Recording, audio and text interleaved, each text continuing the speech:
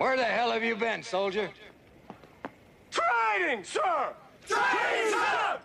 What kind of training, son? Pizza training, sir!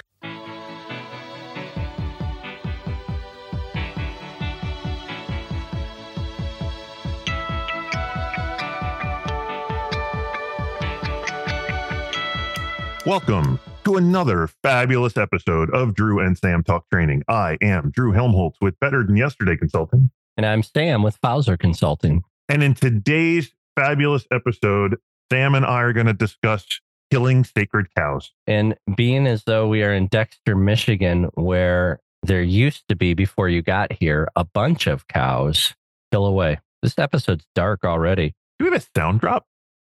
Right? Like I was totally thinking like the whole eat more chicken bit. Yeah. Let's do this. Let's leave it up to our editor-in-chief and see what he comes up with, because he's had some good ones. So Lucas, this is on you, brother. We need a good sound drop going in here for killing sacred cows. Kill him. Well, I know what's right. I got just one life in a world that keeps on pushing me around, but I'll stand my ground. All right. So let me explain real quick for those that don't understand the metaphor. A sacred cow is something from a metaphor standpoint where you're going to eliminate something that people understand, people know, people love, but maybe it doesn't deliver on what it should. I've got an example. Are you ready? It may be too old for most people, but when Coca-Cola went to New Coke, they killed a sacred cow of original Coke, trying to gather more Pepsi people, and their Coke people were not happy. To take it a little more modern, just this week, not to get political, but the president said by 2030, 2/3 of all cars will be electric. Your gas car won't be available for purchase anymore. And for some of you, that might make you twitch and might make you angry. And I'm going to shake my fist at the sky. Welcome, you found your sacred cow. And in this week's Sacred Cow, we're building off of the book we just talked about, Be the Best at What Matters Most, because there is one chapter we talked about quality control and quality audits. This one we didn't talk about during the review because, well, our extensive show prep, we knew we could fill an entire episode just around quality audits. Sam, do our listeners have a quality audit they may know of? And they do. It's the quality audit formerly known as the OER. Currently known as the OA? Yeah, there you go. Or in case you don't like TLAs or TLAs, that's 3-letter acronyms or 2-letter acronyms. The OA is the operations assessment, and the OER was. You even tried to shorten ops there. Like, yeah. I know I did. I mean, it's just 40 years of Domino's Pizza. We shorten everything. Give me a pizza with PMG on it. So, you know, who knows? Ooh, PMG. No, I would never do G. I'm not an OG. Actually, I'm good with OG. OGK, little Y. Yeah. No. Take him to the police. You guys are weird. That's so wrong. This is a sacred cow as well, folks. For those of you that say we need the alphabet on the screen, this is a sacred cow as well. Yeah, there you go. I'm more of a MK guy. That's what I'm talking about. So, and I like chicken too, but I don't know what the code is for that. So, I think it might be DU. And the way people tried to get me to remember it was duck. Like, how does that make me remember chicken? This is another discussion for another day. I know you've got the book near you because you said in our last episode it was on there. So see if you can pull that page up. And I think if memory serves me, and I did it on audio and I was driving, so I didn't take any notes. But he's talking about automobile companies. Instead of doing quality control, why don't we just build the quality into the car? And if you have had the experience of being in a room with me during a workshop, As soon as somebody asks a question that goes something like this, or if you see it on a general manager's best practice, the question goes something like this. Hey, would OA mark down for this? That triggers me immediately to get up on my soapbox and say, why do you care? Why don't we just do what the customer would want? Because your operations assessment is supposed to be a snapshot of the customer experience. And if we just built into our daily operating procedures, what's the very best for the customer, that silly little test known as the operations assessment would simply take care of itself. And I think that's where we need to get to. And I think that's what the author was getting towards when he was talking about remove quality control check and just build quality into your system. Think of all of the time and effort people spend to play the audit game. The text messages, the screen scrolls, the running around to bring in clean hot bags that are in the supervisor's car just for when the coach shows up. Yeah. Way back in the day, 2000 to 2006, when I was an OER coach, OER evaluator, OER coach, whatever the heck we called them back then, I had one particular group of stores had what they called the OER crash kit. I've seen those as well much later, 2012 and 13. I saw those. Yeah. I'm just thinking to myself, seriously, you've got a box of 10 brand new bags that are only in use when the OER guy is there. You've got clean screens, clean pans, brand new baking mats. And I'm just thinking to myself, how much money did you put into that kit? First of all, $1 million. And second of all, how much effort and time are you putting making sure the kit is where you think the evaluator is going to be next? Not a day goes by that I don't think of you. And what a monumental waste of time, effort, and resources. When what we could do, just for kicks, what we could do is just make sure that we're operating at a high level on a daily basis for our important visitors, which are, of course, our customers. So in the book, Sam, I can't find the page. I have dog-eared so many pages, I can't find it. It's terrible. In the book, though, he talks, as you mentioned, about removing the audit and just building in the process. And we've talked on here how there was an 18-month window where I ran the OER team. And I actually pitched to end the OER team. Have I told you that story? No, but you know what? I'm interested in hearing it because I'm probably on the same side you were during the pitch. If everything was rainbows and unicorns, unfortunately, and I think I said this in a workshop this week, when you're a global brand approaching 20,000 units, you've got to create systems and rules that cater to the lowest common denominator of your operators. I looked at it this way. At the time, and for more years than we can count, everything was hinged on this 90-minute audit. The amount of pressure on the team, the way folks found to cheat the system, because cheating was deemed in their mind easier than doing what the audit asked. I had a manager when I was on the team that said, if they're not cheating, they're not trying. And that was more true than folks would want to admit. For me, I'm sitting here looking at these literally tens of thousands of audits, and the scores aren't moving. And so I put a proposal together that basically said that what the current team does and what the current audit does is irrelevant. And that what it should be, and follow this logic for a minute, because I was still in the lowest common denominator. I wanted sometime in the first quarter of every year, I wanted every store visited. And whatever you missed on that visit, you clearly didn't know because these were announced visits. So I've introduced, from a training standpoint, I've introduced the gap. You know what the expectation is. You cannot hit it. Therefore, this is a gap.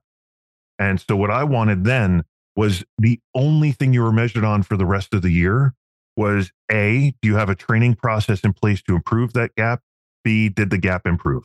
I didn't want any more audits. I didn't want any more OERs. I didn't want any more visits other than the focus on what you missed.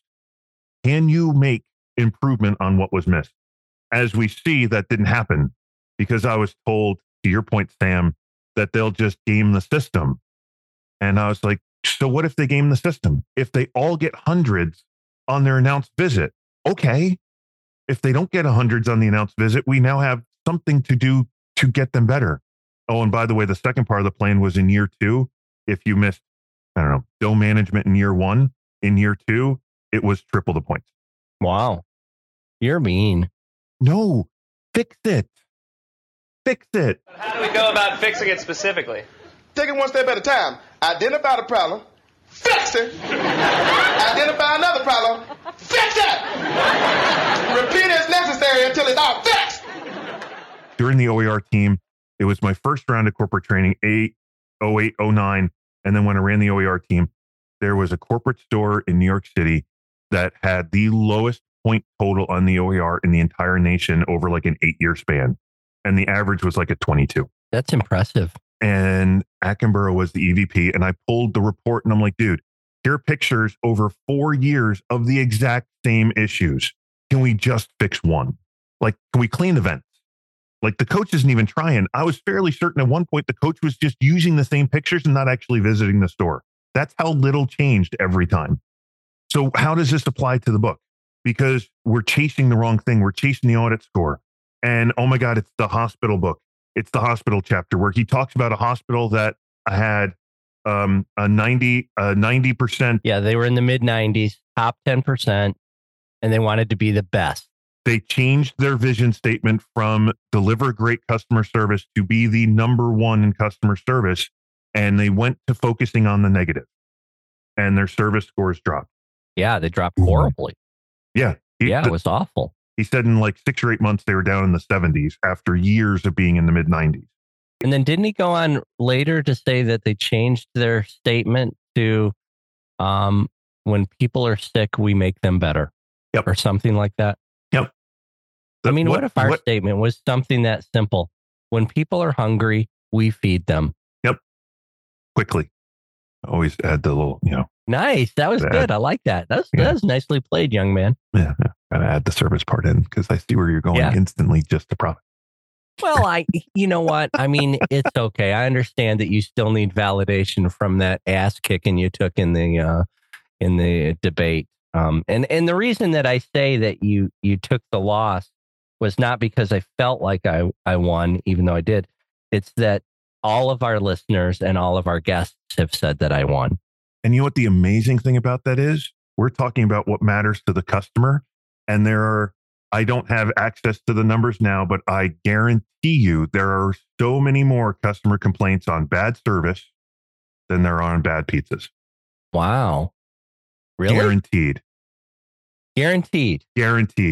If you're listening right now and you're a franchisee and you've got access to data that we don't, because you could simply send an email to customer care and say you were going to deliver a class or something, I would love to see that data because I'm not sure that I agree with that. If I see the data, I will change my claim. I've got no problem with data changing my mind. And I will even I will take rude and bad cold and bad or cold product, and I will even give you missing items to your side of agree. And I will still win by miles. So rude is definitely in the service piece, though, right? Correct. As we talk this through and we throw rude in, and so we're clear, listeners, when I say one is more important than the other, I mean, we're splitting hairs here. They're both mightily important. You've got to do both of these things. Yeah, one is 99.99 important. The other is 99.999 important. Yeah, I mean, we're splitting hairs here, and really we're just trying to jab each other in the side is what's really going on. Correct. This is more sarcasm than truth here. If you're going to throw rude into service, you could be right, because I think our debate was more around speed of service. But if we're talking about service, you have to include if you're being nice to folks. So I think you're probably right on this if we throw in rude, because there's a chance sometimes we're not as polite as we should be. So I'm gonna go ahead and give you that one. But I'd still like to see the data. I'll take the win. Isn't that what great leaders do, though? They're willing to talk things through and change their opinion their opinion based on fact. Yeah. It might be something you should learn I from. just know I'm right. Oh, welcome to the episode of Drew and Sam Jab Each Other. All right. So back to the core of this, right? For those of you listening that you're a GM and you're like, I'm one of those people that once posted on the Facebook groups, how does this matter to the OA? If you're a franchisee and you're like, I really need those OA scores, the question I have for you is, what are you doing today to help the customer that orders in a minute get the best possible product as quickly as possible from a smiling, happy team member? And if you're doing those three things, it really doesn't matter what's on the OA, you win. You're going to win at the OA. I mean, yes, you can say, oh, but my product's expired. Okay, then it's not a great product. If you're delivering a great product quickly by a smiling, happy team member, what steps and processes do you have in place to do that every order, every day? And your OA is going to be amazing. And you're not even going to have to know what's on it. To that point of you're not even going to have to know what's on it. I'm sure I've shared this story on the pod before, but it's worth sharing again. When I was an evaluator, I walked into a store, and Drew, you know as well as anybody, you can walk into a store and within 5 minutes, you know approximately what the score is going to be just by the vibe of the team and the initial look that you get. And so I walked into a store, and I knew that this was going to be a good visit. And for those of you out there that think the evaluators come into your store and they're looking to write tickets, that's a bad day for the evaluator. The evaluation is longer when the scores are poor, and then you have to deliver bad news. And the other thing is we're all on the same team. The evaluators want your store to be doing well because that's a reflection on the brand, and they work for the same brand. And the majority of coaches are that high I cheerleader person, and killing you with tickets is not who they want to be. Yes. And there have been evaluators in the past that were those people. Let's not pretend that hasn't happened. Yeah, but when you're running a team of 23 or 24 and you have one of them, you're still significantly in the minority. You're doing pretty well.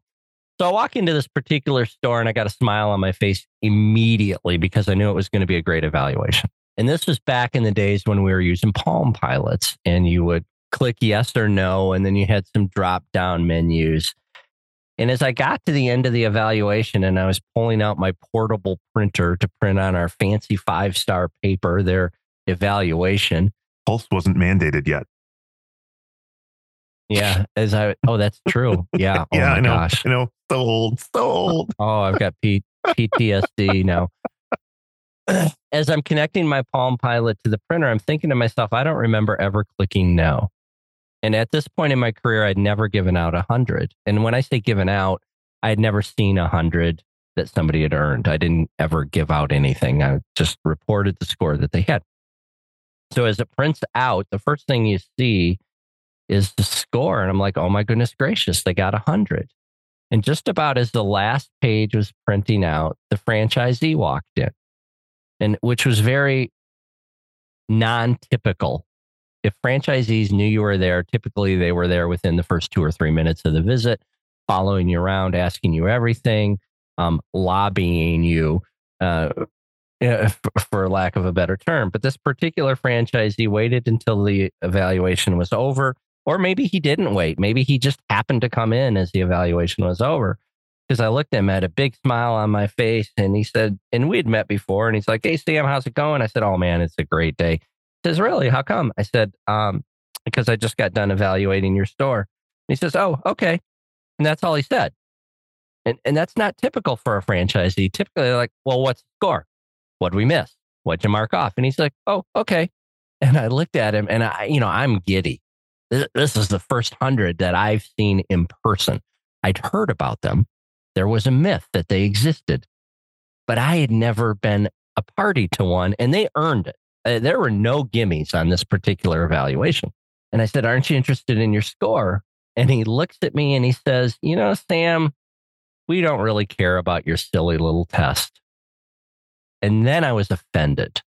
I mean, I'm on the OER team. I'm part of corporate. Do you not know who I am and how important this is? So instead of spouting off like I was known to do in those days, he just looked at me and he said, isn't your silly little test supposed to be a snapshot of the customer experience? And then I got happy because he was using our buzz phrase, snapshot of the customer experience. And I said, well, yes, Mr. Franchisee, it is supposed to be a snapshot of the customer experience. I said, and so to get ready for this silly little test that you call it, how do you prepare your team and let them know what's on this? He says, we don't even talk about your silly little test. They probably don't even know what questions are on it. And I said to him, why? This is the most important thing Domino's has ever done. And he says, isn't it supposed to be a snapshot of the customer experience? And I said, well, yes, it is. He said, so if every decision we make, we simply do what we think is best for the customer, shouldn't we do okay on your silly little test? And then I got a big smile on my face because it hit me like a ton of bricks. Why, yes. Yes, it is.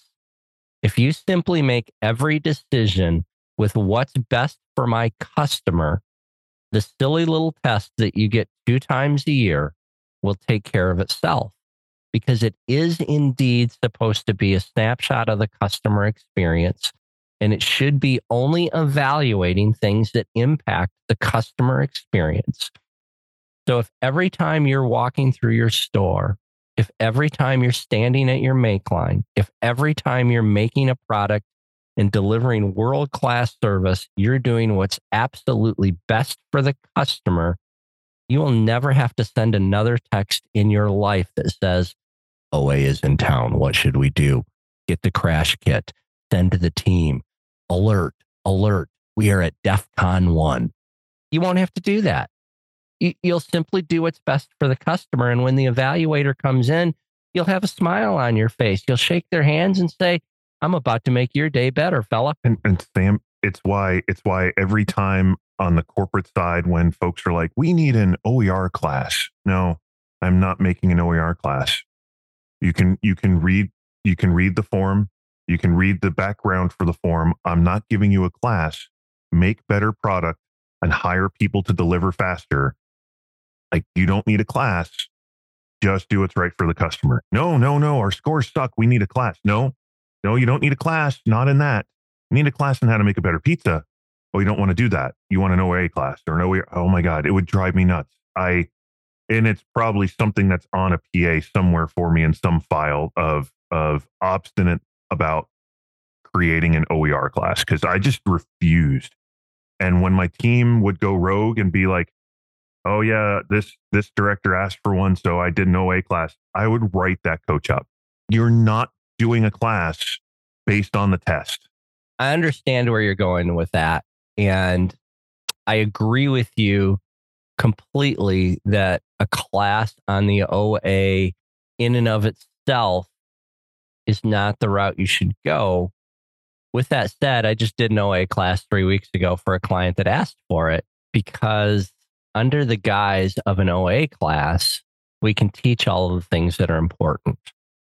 So for me, if the client wants an OA class, I'll give them an OA class. At least that's what it's going to be called. Once you get into it, what we're really talking about is rim size, portion placement, bake. Give them what they want, give them something extra, make sure you apologize first. We're just talking about those things that are going to help them score better on the OA. We're not going to go through and look at each individual question and how did you score and why didn't you score well. We're just going to teach you how to take great care of the customers, and we'll call it an OA class. I did not have the opportunity to do that in my role at corporate. When they wanted an OA class, they wanted line by line. Yeah, sometimes, the folks that we have to work for have different ideas than we have. And for guys like you and me, No, it's mostly for guys like me. Remember the whole part, I have to be right. So, well, occasionally that works against me. I think that I was a guy like that too. I mean, it could have something to do with the invitation I got in 2012. So you do what you do. So back to the whole point of we should be spending less time on checking our quality and more time on building quality right in. That's not to say that you shouldn't be doing a self OA every now and again to see where you're at. But doing a self OA on its own is not going to get you to where you want to be. It's you do a self OA to see where you're at, and then you take the next more important step, which is filling in the gaps in your performance through training, through execution, through more reps, through role plays. And you've got to do the things that come after the self OA. If you simply set a goal that we've got to do one OA each and every week or each and every shift or once a month, and you haven't put something behind it with what are you going to do with that information after you've acquired it, I think you're missing the most important part. Have we talked about my first solo calibration leading the OER team? No, but when you say calibration, that gives me PTSD in probably every store we were ever in. So we were it was just the very start of fortressing Seattle, and I was told to go do calibration in Seattle. And so I do things a little different than most folks. So we were doing a class, which ended up being very similar to high performance supervisor because I'd come from that world. So we're doing that on one side with the franchisees and their team. And on the other side, my team is going in and doing every visit in every store. And we go out into the stores with the franchisees and the supervisors. And in the very first store, I'm like, here's what we're going to do. We're going to tell the store we're here to do an OER. And we're going to give them 10 minutes to fix whatever they think is broken. And we're just going to watch and see what they do. And everybody's like, that's dumb. Why would we do that? I'm like, wait, I'm not going to tell you now, but just wait. So we go in, I explain what the deal is. The poor manager's eyes get big as saucers, and he starts running around like a lunatic for 10 minutes. And I'm outside with the franchisees. And I'm like, so what do you see this GM doing? And they're like, he's sweeping the floor. He's sweeping the sills.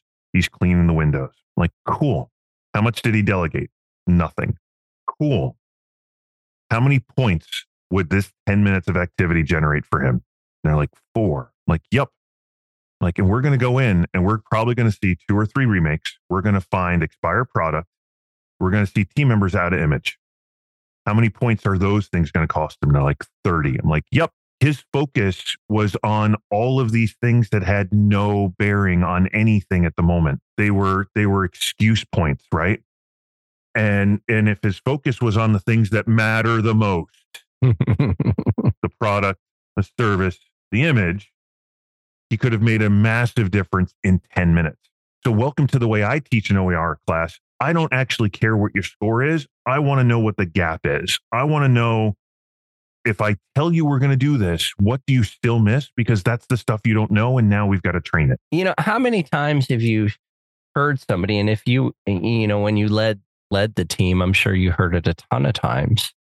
Well, so-and-so came in and they took off for this, and it was the difference between a 3 and a 4-star. So-and-so came in and took off for this, and it was the difference between a 4 and a 5-star. And they're talking about, a 1-point question or a 2-point question. And you look at the evaluation, can we talk about the 3 pizzas that you didn't make correctly or this? No. The folks are like, well, I got 100. Like, you didn't get 100, you got a 75. Well, that was the best we could do when they showed up. I'm like, so what have you been doing for the last month? Your service stunk. Yeah. I have anger issues over stuff like that. No way. I couldn't tell. We're focusing on the wrong thing. Yeah. I tell folks all the time, and I think I'm going to throw a number out there, and I'm not exactly sure it's correct, but I think it is.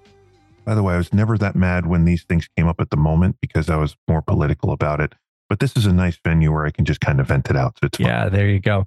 On today's OA, on any given day, I believe there are 87 points that are in 100% complete control of the person running the shift. And of the 13 points that you could make a very weak argument for that they're not in your control, most of the time those things are in pretty good shape if you work for a decent operator. So, we've got to make sure that when we're looking at why we didn't get a 3 or a 4 or a 4 or a 5, that we're looking at the things that were completely in our control. And if you are the difference between a 3 or a 4 or a 4 or a 5, then there were probably some things that you're not taking responsibility for if you're pointing fingers at someone else. But back to what we're really talking about, which was building quality into it from the beginning. We got to do what's right for the customer if we want to score well on these evaluations that are likely not going away. So team, as you're listening to this and you're setting up your store or you're driving in between stores, train your team. Train them to do one thing really well and then let them start to branch out. Train your team. What kind of training, son? Pizza training, sir. And train your team on the why. If we can explain why stretching this way is important and why topping pizzas quickly is important, we can explain the why. They know why they have to do it that way and they won't cut corners. And if we don't explain the why, then you've got to stand over them every shift, every pizza, making sure it's done right. Build quality into your system. And it makes life so much easier. Well, and it's going to make you more successful. It's going to drive your top line. It's going to drive your bottom line. You're going to have more fun. You're going to sell more pizzas and have more fun. Have more fun? Yeah, I threw that one out there. Apparently it was a bad pitch. So I was delayed for just a second because I normally delay for just a second. I was like, gotcha. All right. So let's wrap this up. What do we talk about? What do folks need to do? And then let's land this plane. I'm going to make it an analogy then, Sam. What we've been talking about is learning to drive a car. You can worry about what's on the test and you can worry about the person next to you when you're getting your license, or you can worry about driving your car correctly. And if you drive your car correctly, stopping when you're supposed to stop, not screwing around with your phone or whatever, not getting distracted. If you follow the rules of the road, amazingly, you will pass both tests and you'll probably be accident free for a very long time. Funny how that works. Your store is no different. Worry about what the customer wants. A great product delivered fast by smiling, happy people. And if you can do those 3 things, everything else will fall in place. But Drew, you didn't mention clean windowsills. No, I didn't, because smiling, happy people don't want to work where it's dirty. And Drew, you didn't mention expired product. No, I didn't, because if you're delivering a great product, there can't be anything expired on it. Great product, delivered quickly, smiley, happy people. That's all you need to know. The question is, what are you doing today to make sure it happens? Sounds like what you want them to do is execute page 1. Yeah. Yeah. That's all it is, man. It really is, isn't it? All Just it is. execute page 1. All it is. Yeah, I can't wait. Next week, I'm back in Salt Lake doing the supervisor class. Yeah, I can't wait, man. I've been gone for like 2.5 months. Heard things are really turning there. I can't wait. Mike's getting it done. That's amazing. Good for you. Hey, listen, you've been listening to another episode of Drew and Sam Talk Training. And I am Sam with Fowler Consulting. And I am Drew with Better Than Yesterday Consulting. If you have not done it yet, like us, follow us, subscribe, share with your friends, share with your neighbors. Send up smoke signals every time there's a new episode. Let the people know how cool this 30 minutes is. If you're listening to us on 1 speed, and if you're listening to us on 2 speed, enjoy the chipmunks. Oh, that's hilarious. I might go back and listen to an episode or 2 on 2 speed, especially with guests. So we have guest chipmunks. Oh, guest chipmunks are amazing. If you haven't done it, it's totally worth it. I'm going to go back and listen to a Carrie episode and get an Australian I hadn't guest thought of chipmunk. that, but yes, that I do 1.2. I listen to a bunch of podcasts out of New York City, and they talk so fast on 1.5, it's almost unintelligible. So like 1.2 is my window, but 2 is a blast. If you've never done it, listen on 2. It's a blast. Wow. Yeah, you just kind of wonder. I've always wondered why they had those settings because I have to listen to stuff at real time. If I hear somebody's voice and it's not what I know to be their voice, it just throws me off. Okay, so if you want more fun, listen on 0.7 and everyone is drunk. Wow. It's I'm really happy. Like it is, everybody's drunk. It's amazing.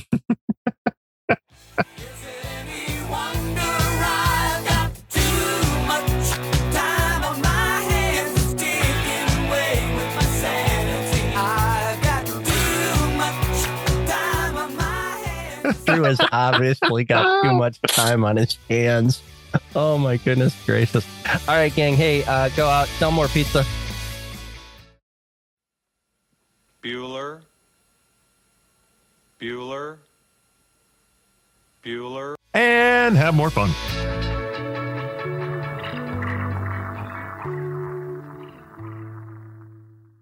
Bye-bye. Woo, see ya.